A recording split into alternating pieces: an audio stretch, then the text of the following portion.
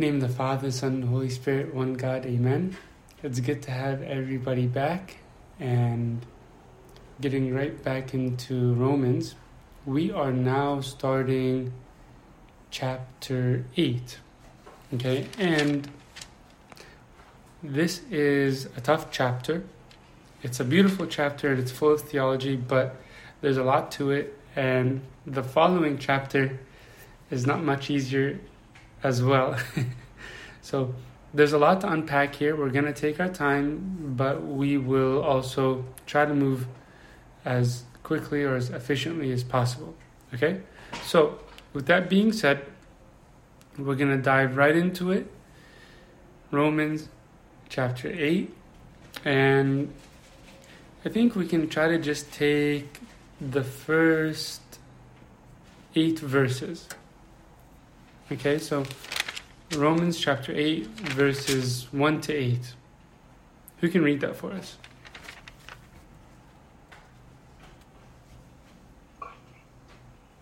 Sure.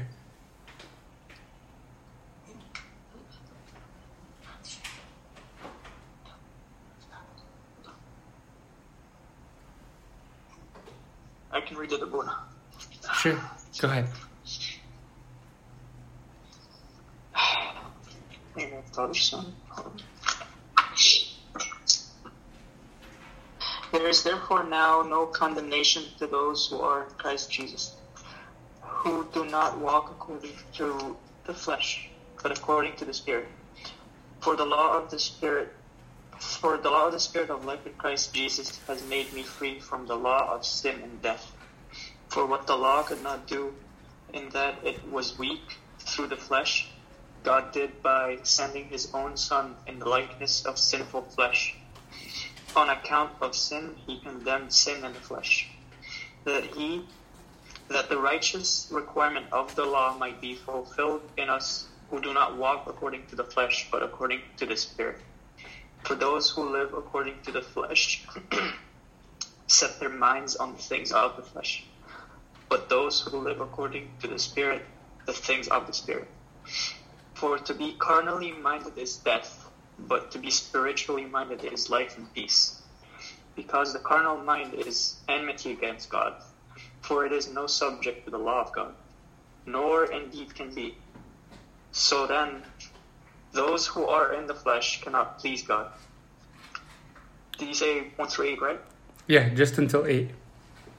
Okay, so thank you for reading for us. Let's all just take a moment to read it on our own personally, and then we'll talk about it all together.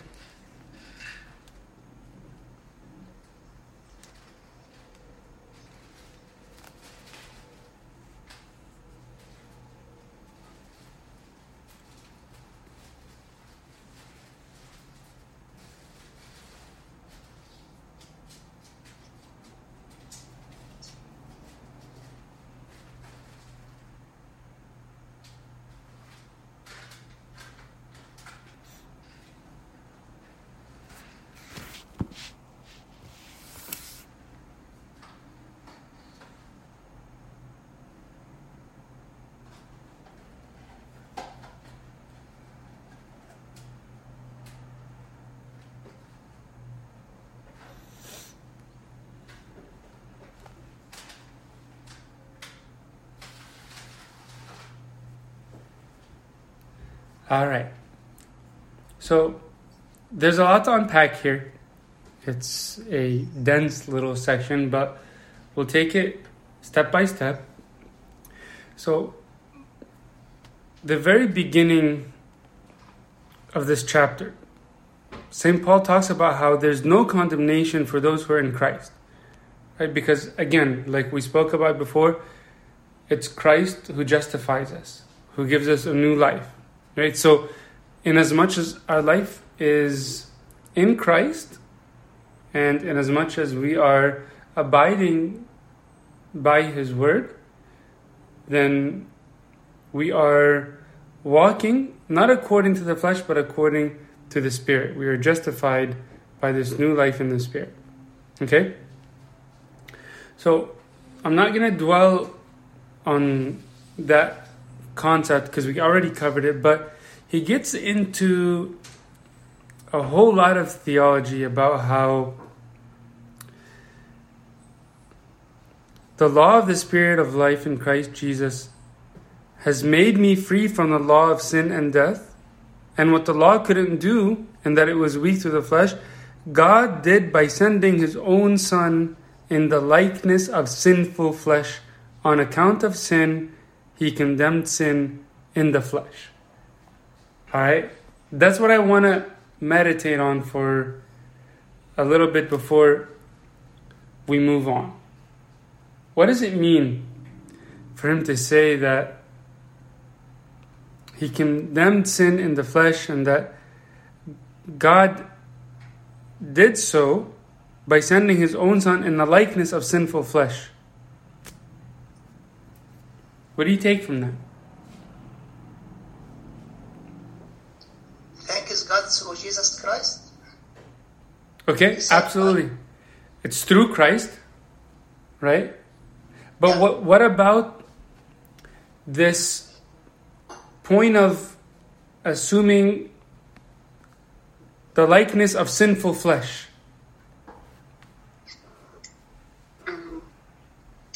That Christ did take on our humanity. Christ is like, His essence is of two essences. He is fully human and He is fully God. And so our human nature is corrupt, but since He is God, He doesn't sin. Very good. Okay, so that was a lot right there, and I think Hope put it in a perfect way. So we think of Christ and the way that the Fathers explain Christology through this double consubstantiality, right? So He's consubstantial, or with the same substance as the Father, of the same nature as the Father, and also of the same nature with humanity. Okay? So consubstantial with the Father and consubstantial with humanity. Alright? So this means that He assumed our nature. Okay? So St. Gregory of Nazianzen says He was actually subject as a slave to flesh, to birth, and to our human experience for our liberation. Held captive as we are by sin, He was subject to all that He saved. Right? So He was subject to the same experience of our broken humanity. That's why He felt pain. That's why He felt anxiety and stress, to the extent that He was sweating blood while He was praying at Gethsemane, that He wept. He felt all of these human emotions, all of the pain and the suffering. That's a product of our broken nature. That's what sin brought into the world, right? Adam and Eve didn't know what pain and suffering was like prior to the fall, right?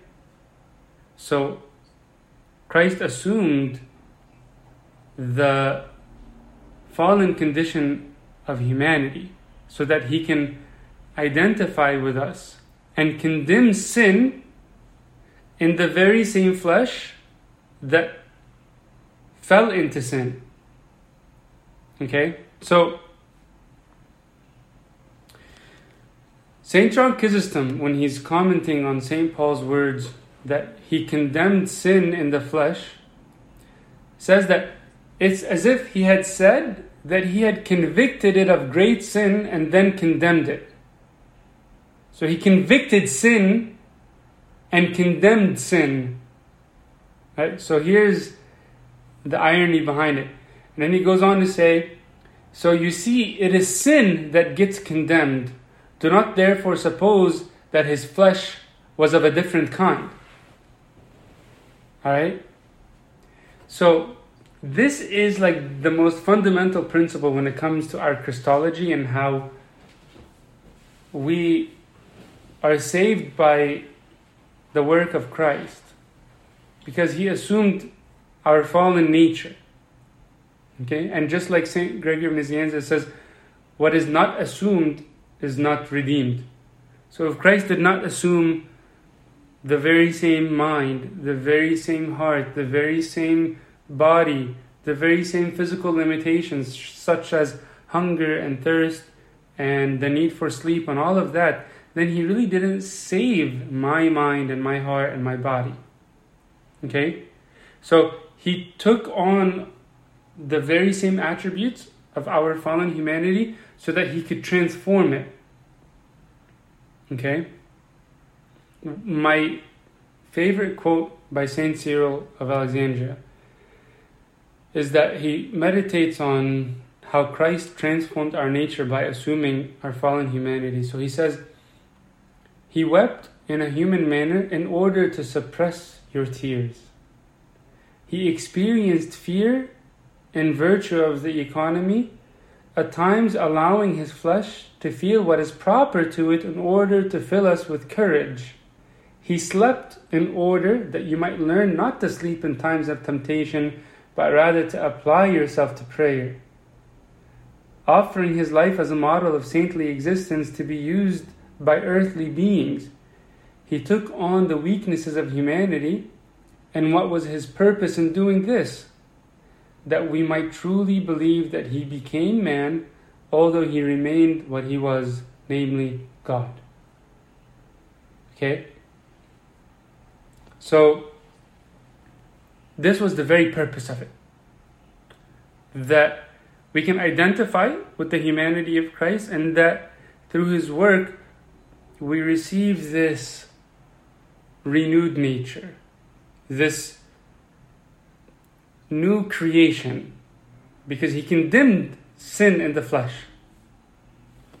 Okay? And don't think of it when St. Paul says in verse 3 that he took on the likeness of sinful flesh, as if likeness just implies a resemblance. It's not just a resemblance. You know, every Halloween we all dress up and we imitate a different figure, right? You might dress up and you imitate a singer or a music artist, right? Somebody will dress up as, I don't know, like Michael Jackson, right? So you look like Michael Jackson, but you're not actually Michael Jackson, right? You can have the appearance of that likeness, right? But what St. Paul is saying here isn't just an appearance, isn't just a resemblance. It's the reality of assuming our humanity. Okay? And this is literally what the Greek is intended to imply when you look at the text in its original form. So, Father Lawrence Farley comments on this specific passage. He says, "The incarnate Christ is said here to have been in the likeness of sinful flesh. The word likeness here doesn't mean only approximately resembling, so as to stress the difference of one thing from another. Rather, what is stressed is the exact identity between two things." And then he references that, he says, see the use of this word in Philippians 2:7, how Christ is in the likeness of men, in that he is a man. Right? And he goes on to say, what St. Paul means here is that Christ came as one of us. We sinful men are of flesh, weak, transient, mortal, and he fully shares this humanity. Okay? Of course, it doesn't mean that he falls into the same sins, because he did not sin at all, right? But he assumes the same nature so that he can refine it, transform it, and renew it. Okay? Any thoughts or questions there?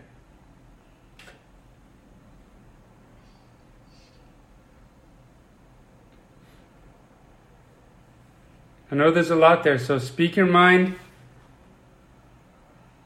I had one, you you had mentioned the quote by St. Gregory of Nazianzus, he convicted sin and he condemned sin. I understand condemning sin in that he beat death with death, where he beat sin through death. But conviction to me is sort of like this feeling that you get, almost like it can lead to repentance or it can lead to a transformation. So how does that work? That's a great question. And that is typically how we understand the concept of conviction or feeling convicted. But he's applying this concept in the sense of like a convict, someone who is convicted of a crime, someone who is guilty. So sin is found guilty. It has no longer any effect on humanity. Like, it doesn't have the upper hand anymore. It's the criminal that's going to get locked up, imprisoned, and put to death. Right? So that's how he's relaying this concept. It's convicted in the sense of it's found guilty, eliminated. That's a very good question, Hope. All right, we're still going to cover a little bit more of this section, but I want to make sure that the Christology here is clear, because it's a very important concept.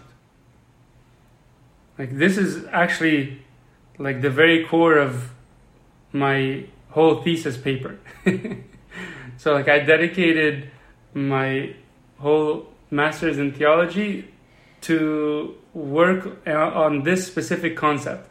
And the fathers have written books on it, and you could spend your whole life studying what this really means and the implications that this has on our spiritual life. It's a very big, profound, powerful topic. Okay, but I think for now, I think that's enough to at least scratch the surface and to understand what it means. So he goes on to say in the last 3 verses or so in the section that we just read, that there's this righteous requirement, like that the righteous requirement of the law might be fulfilled in us who do not walk according to the flesh but according to the Spirit. And then he goes into this dichotomy of the Spirit and the flesh. We spoke a little bit about this before, right? And he says that those who live according to the flesh set their minds on the things of the flesh, but those who live according to the Spirit, the things of the Spirit. All right? Now, we know what the works of the flesh produce, which is death. But what's the product of the Spirit, like the mind of the Spirit? Life. Life and what? There's one more thing. Eternal life. You're right. That's absolutely the case. But he adds one more quality. He says, to be spiritually minded is life and... Look at verse 6, the very end. Say that one more time. I didn't catch it. Peace. Perfect. Life and peace. This is the fruit of a spiritual mind. You have an internal peace. And the saints had this type of internal peace even when their environment was chaotic, even when there was a lot of tension, even when there was no peace at all around them, right? But when the Spirit is alive and active, we find life and peace, okay? And we have the exact opposite whenever our mind is carnal or we are living according to the flesh. There is death and distortion, fragmentation, divisions. Right? Hostility. Whenever our mind is scattered, we're fragmented, and our thoughts are all over the place, there's a lot of chaos within our mind, that's the antithesis of peace. The lack of peace is a fragmented mind, a mind that has no harmony, that is divided, right? Separated from God. Okay? When the presence of the Spirit is active and working within our mind, our thoughts are coherent, are in harmony with our family. You have peace with your spouse, you have peace with your children, you have peace with the people around you. But it all starts whenever your mind is collected, whenever your mind is centered in God. We always talk about how the Jesus prayer centers our mind and our heart as one unit, centered in Christ. Okay? And if that peace is there, it will radiate. And we all know what it looks like. We all know when we see someone who is peaceful, not fragmented and scattered and thoughts all over the place, and there's a lot of tension, always frustrated, has a short fuse, right? That doesn't radiate peace. It makes us even more stressed. But like Saint Seraph says, attain the spirit of peace and 1,000 souls around you will be converted. So that peace radiates. Okay? Yep. And again, he goes on to say the exact opposite for those who are in the flesh. Right? There's a stark dichotomy. It's not like the both are close. They're on extreme opposite ends. One is life and peace. The other, he says, death. And he goes on to say, enmity against God. And is it possible to please God with the mind of the flesh? No. It's impossible to please God. So he says in verse 8, so then those who are in the flesh cannot please God. So if we're living by the flesh, always thinking about how we can satisfy our appetites, always thinking about how we can satisfy our need for entertainment, whatever it may be, then we will never please God. Okay? That's why fasting is so important. The flesh is weak, Abuna. The flesh is weak. But we fast so that we can strengthen the flesh. Right? And this is the irony behind the distorted version of fasting that we hear sometimes. We think that we fast in order to cripple the flesh or to weaken the flesh. No. But when we crucify the flesh becomes spiritual because it is subjected to the Spirit, and we strengthen our bodies. We strengthen our flesh. That's the point of fasting. Right? Alright. So let's go to just the next 3 verses. Verses 9, 10, and 11. It's a short little section, but there's a central theme right here. Who can read that for us? Just these 3 verses. Okay. But you are not in the flesh, but in the Spirit. If indeed the Spirit of God dwells in you. Now, if anyone does not have the Spirit of Christ, he is not his.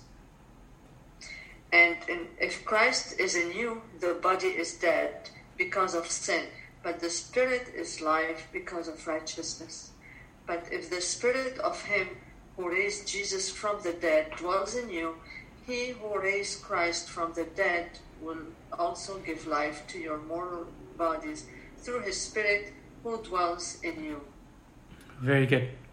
Thank you for reading. Let's all take just a moment to read that one more time on our own.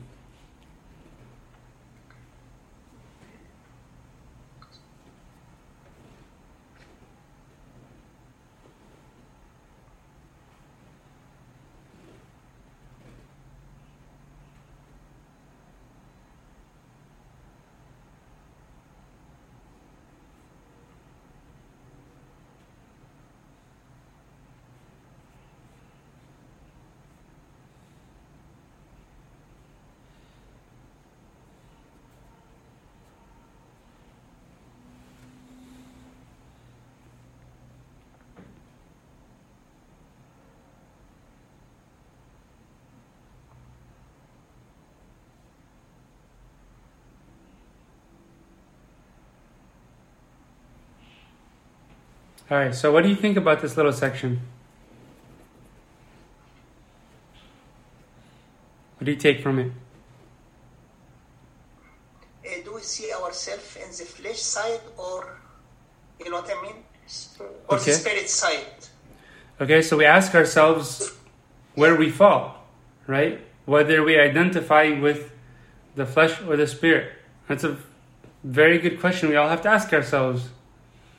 Hopefully, we can all say that we live by the Spirit, although there are certain areas in our life that are carnal, and we need to work on that, to offer our repentance and to crucify the flesh, right?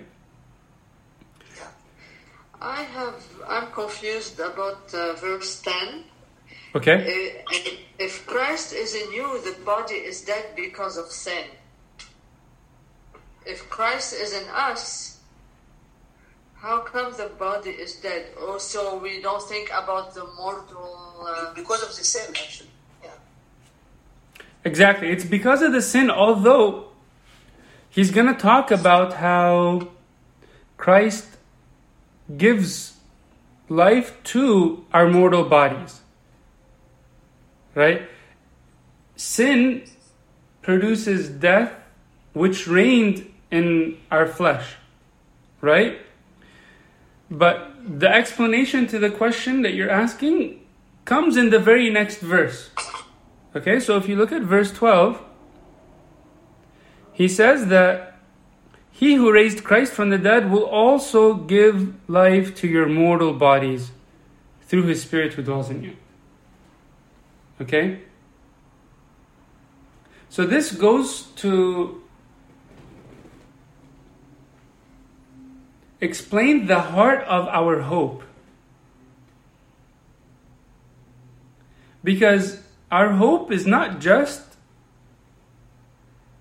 to leave our bodies whenever we depart from this world and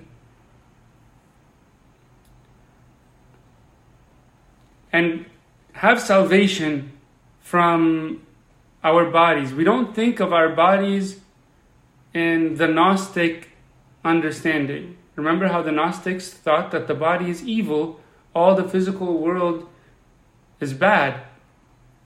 Right? But our salvation is not whenever we are liberated from the body, whenever we die and our soul and spirit leave the body.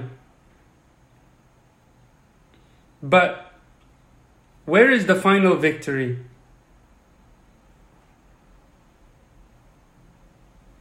When we live by the Spirit? Well, we live by the Spirit in our time here on earth, right? But ultimately, the final victory in the very end. I think it's when the body's purified, like that when God reverts our nature, our bodily nature, back to where it was supposed to be. Good. So when our bodies are restored, right? This is the ultimate victory. This is the final victory, right? Because remember, it was in the flesh that sin reigned, right? So it's only fitting that the final triumph is fulfilled in the resurrection of the flesh. So I might die tomorrow and my soul and spirit depart from my body, but that's not the ultimate final victory. But in the second judgment, when this body rises from the dead and this body is restored, is the final triumph, the ultimate triumph. Okay? This is our ultimate hope. Okay? That's why he says, He who raised Christ from the dead will also give life to your mortal bodies. Of course, through the Spirit, through His Spirit who dwells in you. Right? But we think of salvation holistically. Right? It's not just about the Spirit. But we are bodies and spirits. Just a couple of days ago, I spoke to you about fasting and how we need to fast with the body and the spirit. Right? So salvation is a product of the renewal of our minds, our spirits, our bodies, our whole being. Right? And the body is restored in the final judgment. That's the hope that St. Paul is talking about here. Okay, any questions there before we jump into the next section?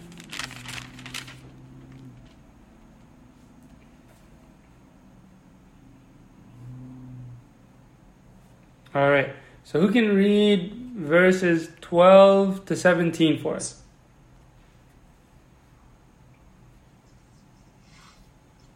Therefore, brethren, we are debtors, not to the flesh, to live according to the flesh. For if you live according to the flesh, you will die. But if by the Spirit you put to death the deeds of the body, you will live. For as many as are led by the Spirit of God, these are sons of God. For you did not receive the spirit of bondage again to fear, but you received the Spirit of adoption, by whom we cry out, Abba, Father. The Spirit Himself bears witness with our spirit that we are children of God. And if children, then heirs, heirs of God, and joint heirs with Christ, if indeed we suffer with Him, that we may also be glorified together. Awesome. I love this little passage. So take a moment to read it again on your own, and then we'll talk about it.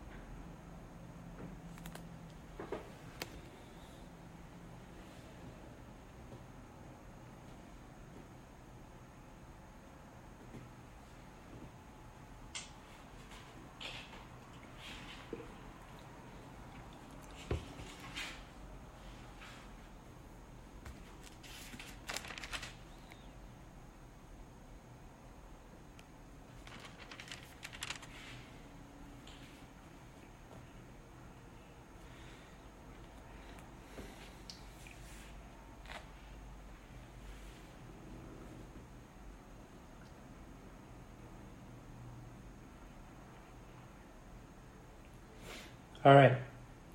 So he starts out telling us that we are debtors. Therefore, brethren, we are debtors. What does that mean? Debtors to what? And how so?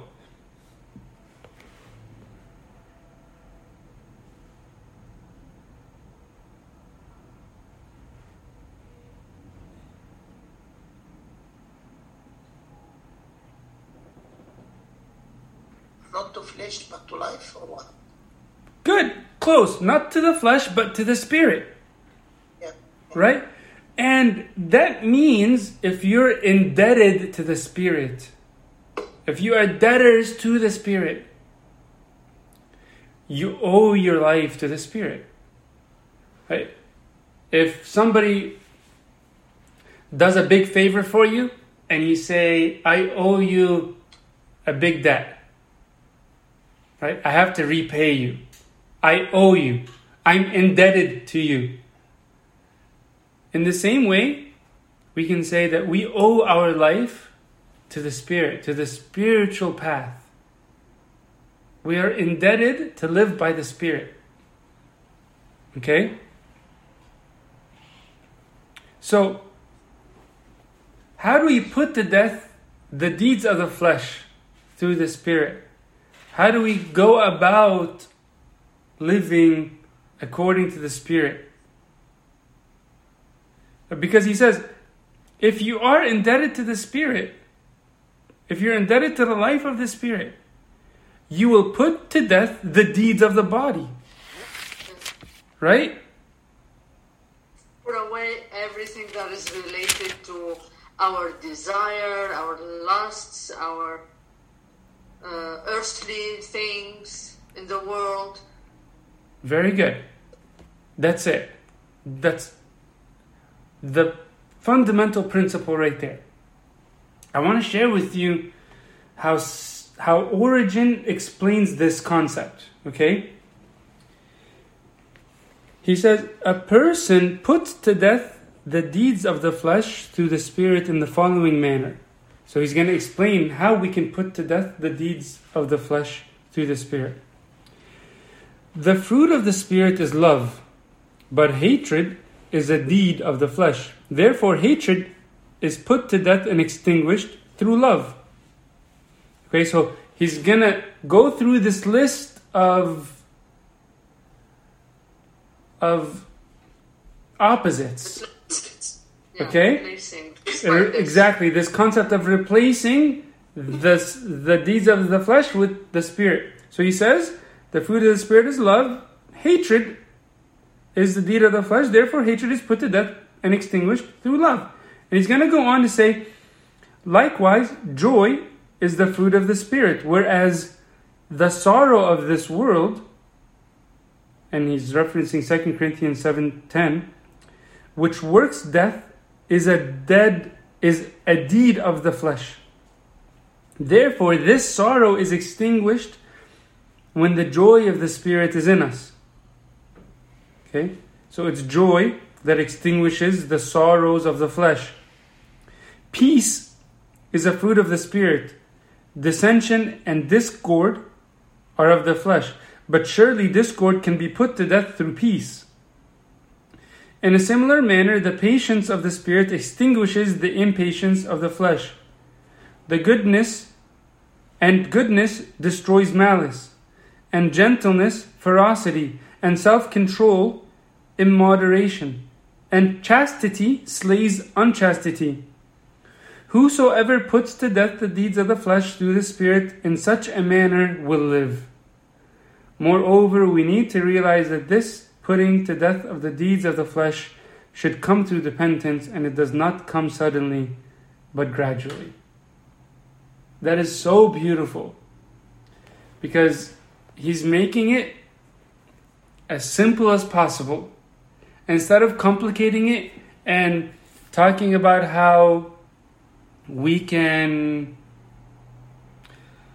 eliminate the hatred in our life, he says just work on cultivating your love, right? Work on cultivating your mercy and your compassion to replace the malice, right? So this is a process of repentance. Repentance produces a spiritual life. Okay? It's repentance that produces a spiritual life. And he tells us that for us to live by the Spirit, like for you didn't receive the spirit of bondage again to fear, but you receive the Spirit of adoption by whom we cry out, Abba, Father. That means you're not just changing your mind, but you're returning to your Father. And this phrase, Abba, Father, is not just like saying Dad. It's not just Father, but Abba, Father. It's a dear, intimate way of calling out to your dad. like Papa, like a little child calling out to his father, Abba, Father. It's a phrase of intimacy. So this process of repentance, returning to the life of the Spirit, is like a child running back to his father. Like the best image I think of is whenever a 2-year-old is playing and let's say it's a little boy that falls and scrapes his knees. He just starts crying, but immediately just runs to his mom and dad. And he's saying, Baba, Baba, Baba, I fell, I scratched my knee, whatever. Probably it will sound like, it's the end of the world, even if it's a little scratch, but it'll be the child running to his father. Okay? Like we are God's children. Absolutely. Yeah.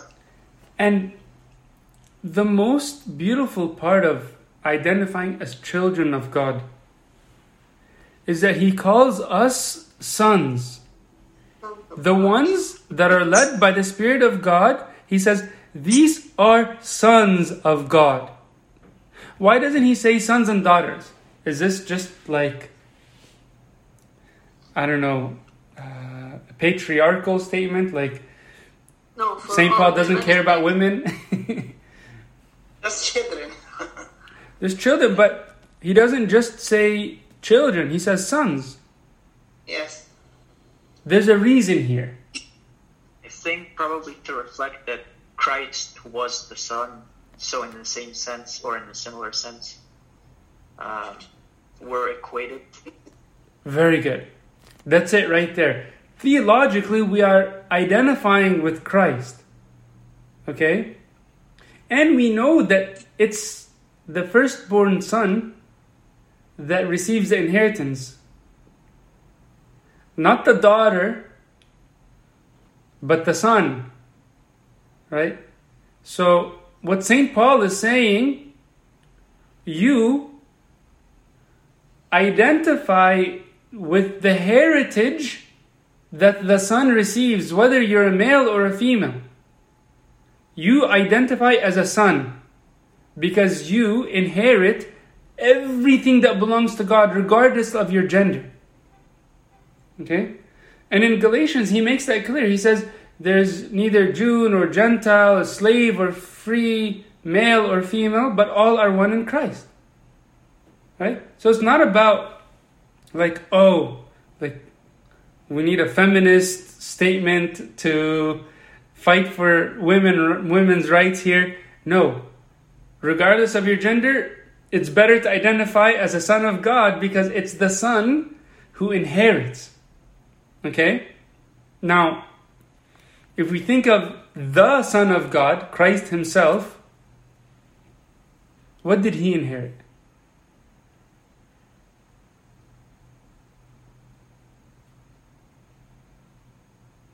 Victory? Glory, Glory?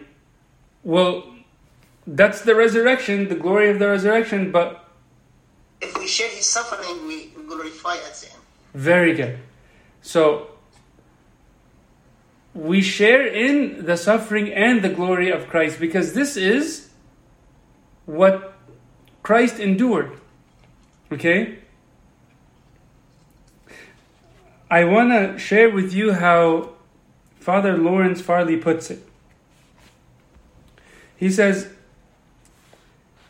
if we would be co-heirs of Christ, we must enter our inheritance as He did,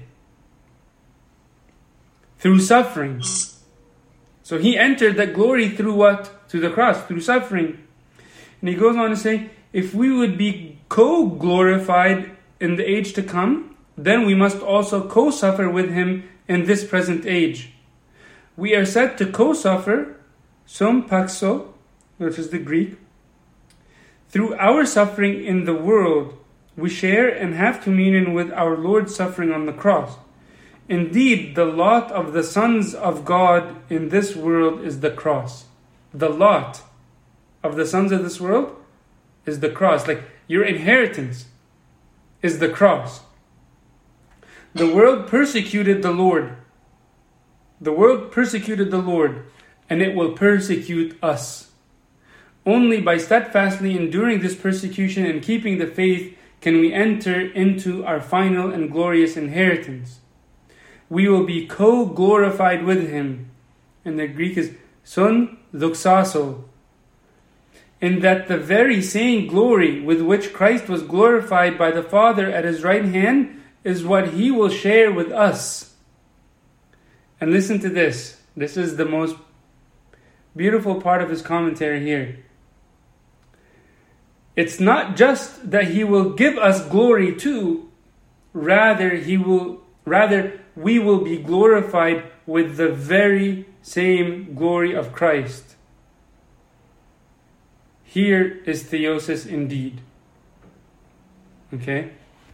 This is what we always mean when we're talking about becoming Christ. To suffer with Him and to be glorified with Him.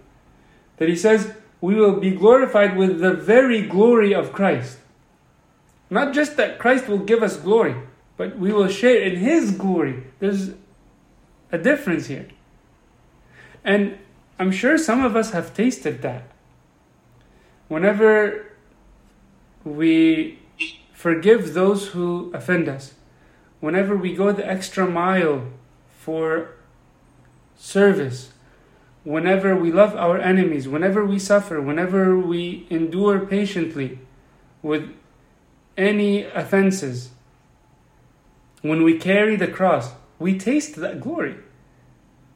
Right? And I'm sure all of us can list a bunch of stories and our own personal experiences, but we always have to remember that, because it's hard to remember the glory that God promises us when we're in the fire. When we're in a fire, we're not thinking about anything other than how much the fire sucks. Right? Any thoughts or comments there before we jump into the next section? Well, is like the suffering is present and the glory in the future? This is what it means? Future glory? Well, that's a great question. I would say that we also experience the glory in the present time as well, because God gives us consolations. Right? We feel the presence of God. Right? We feel His comfort. We feel the joy. Right? We feel the glory of the resurrection by the joy of Christ whenever we are patient with each other, whenever we forgive each other, whenever we love each other, when we serve each other. And the people that are serving and sacrificing the most always seem to be the most joyful. In the present, in the moment. Even though there is a future glory that awaits us as well. So there's a present glory and a future glory that awaits us. The problem is, the present glory is a product of God's providence.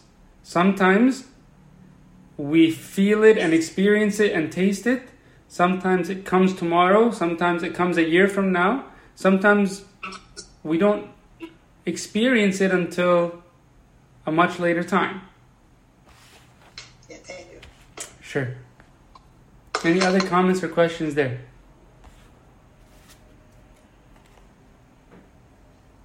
Okay. But just remember that the suffering is the prerequisite for the glory. There is no theosis without kenosis.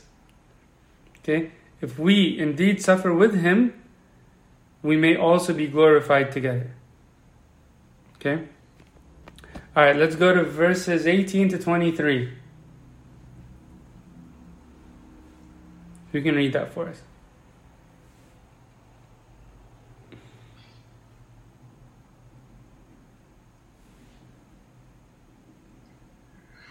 Okay.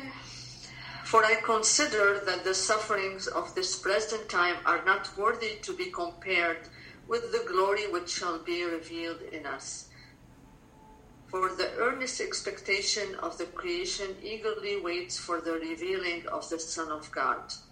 For the creation was subjected to futility, not willingly, but because of him who subjected it in hope. One more? Until 23, yes. Oh, because the creation itself also will be delivered from the bondage of corruption into the glorious liberty of the children of God. For we know that the whole creation groans and labors with birth pangs together until now. Not only that, but we also who have the first fruits of the Spirit, even we ourselves groan within ourselves, eagerly waiting for the adoption, the redemption of our body. Very good. Now take a moment to read that one more time, and we'll discuss this together, and we'll conclude with this section today as well.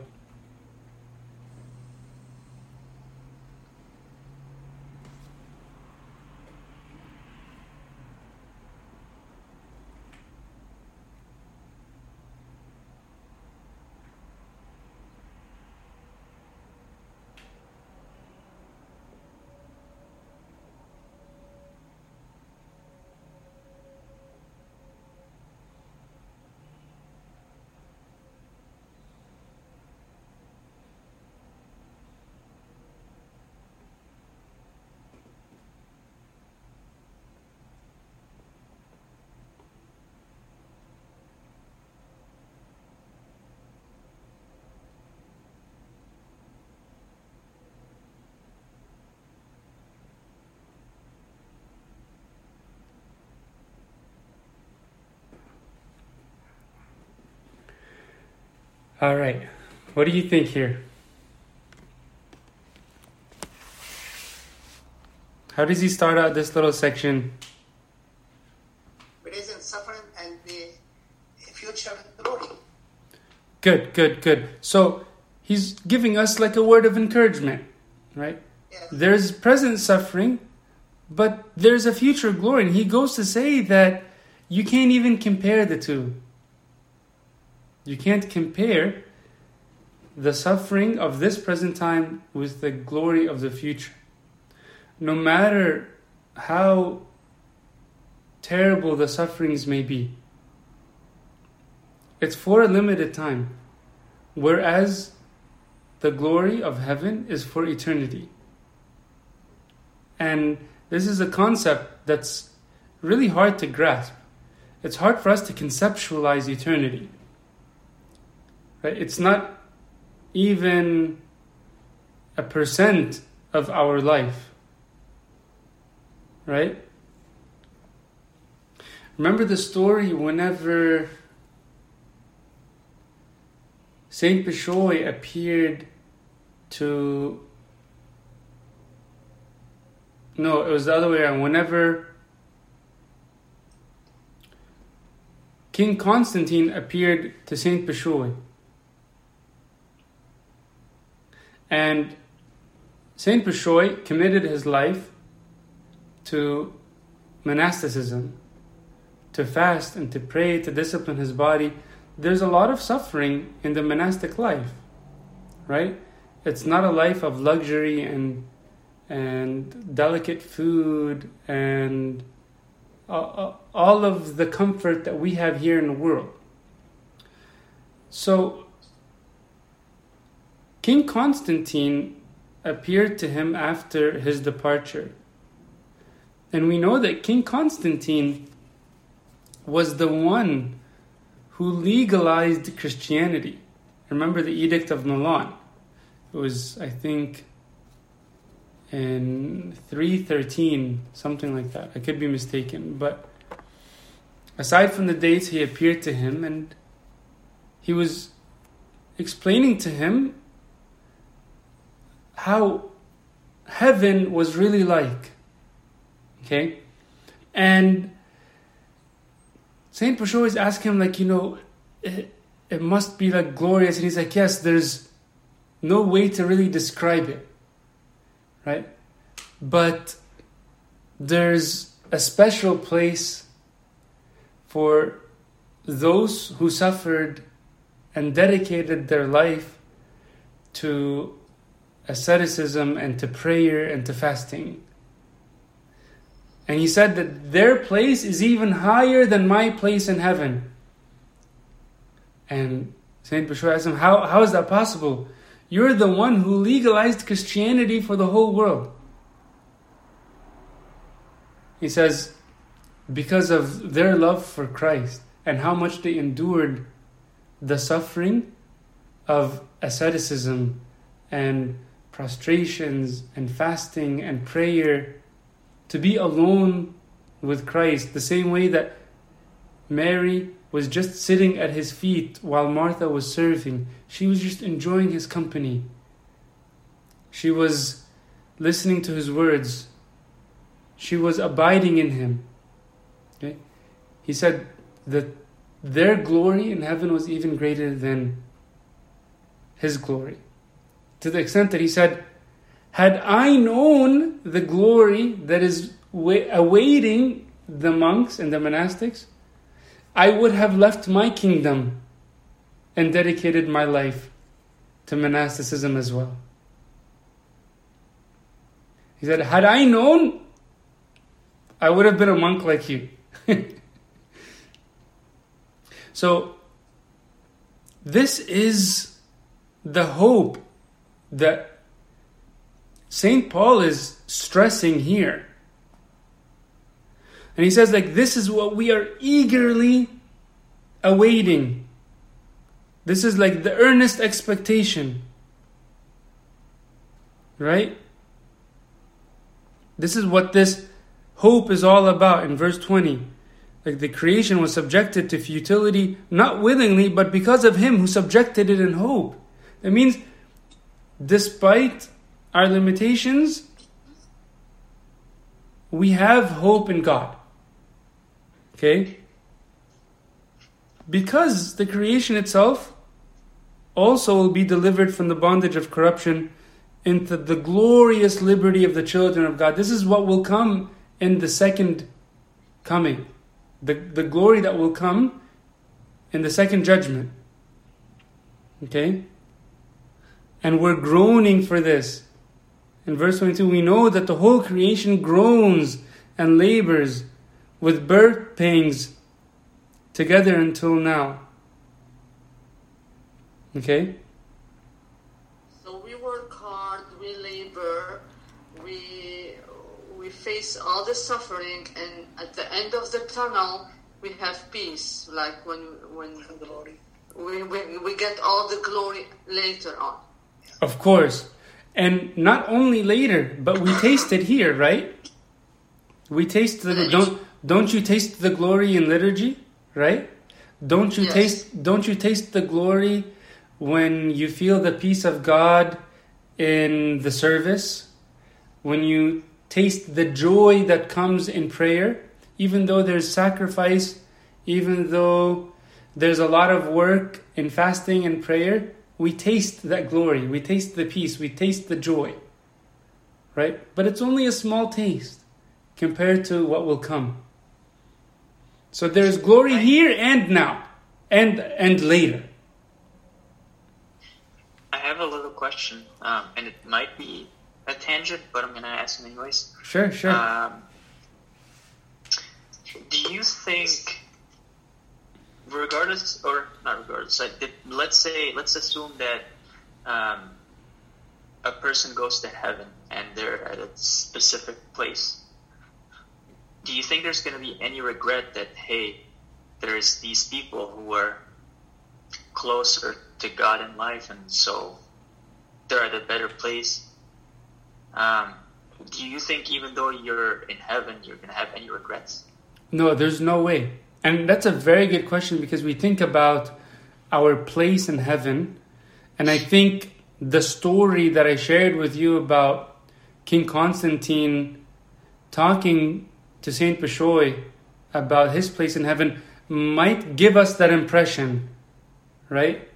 But he's only communicating that to stress the value of suffering for God, not to say I'm upset that I don't have a better place, not to say that I regret the way I lived, right? Our joy will be full in the presence of God. We're not going to think about what we're lacking, because God will complete our joy in heaven. Right?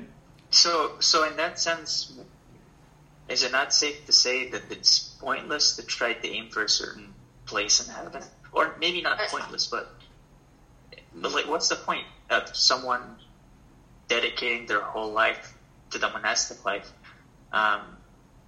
versus someone not doing that? Because at the end of the day, your joy is going to be complete regardless. Of course. The joy is complete, but you have a closer relationship with God here and now and in the future age to come. I mean, even someone like St. Isaac the Syrian, who believed in universal salvation, was asked why would he discipline his body and fast and pray and offer all of these prostrations, all of this asceticism, when he knows that God loves him and God will save him. And his answer was that he can experience the taste of God's goodness here and now. Right? So that's why I don't like the concept of living our life just to get to heaven. Then we totally forget about experiencing God now. And then we end up living a very shallow life. This is a great concept. I think we can dwell on it more. If anybody else has any other questions as well, any other comments, write it down, make a little note so that we can pick up with this specific concept next week, because it's a very big, important topic. Okay, but I already kept you guys 5 minutes after, so I don't want to be rude and keep you any longer. But if anybody else has any comments or questions, make a little note so that I want to hear what your thoughts are next week when we start as well, and we'll pick up with that. Okay.